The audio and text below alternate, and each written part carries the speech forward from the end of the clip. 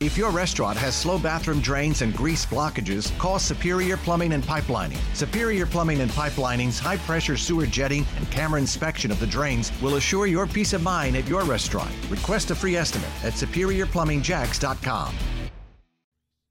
We have and continue to recommend masking in areas of high and substantial transmission. That is essentially everywhere in the country in public indoor settings. CDC Director Rochelle Walensky saying its guidance is not changing despite multiple states that are about to lift statewide mask requirements. WOKV's Blair Miller, live team coverage in Washington. Does this pit these states against the CDC now?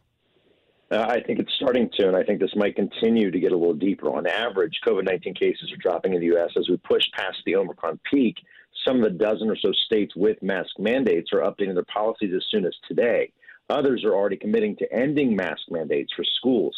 4 states plan to lift school mask mandates by the end of March: Connecticut, Delaware, New Jersey, and Oregon.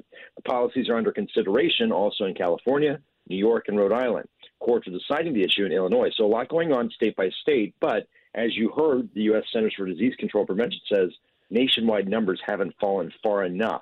Director Rochelle Walensky says kids should still wear masks in schools, and the same goes for any public indoor setting in places with high transmission. That was a key word you heard from her, high transmission, but we'll have to see how long that continues on. Blair, if it seems that state lawmakers and leaders are coming into greater acceptance of COVID as an endemic, ultimately, when does the CDC ultimately make that call?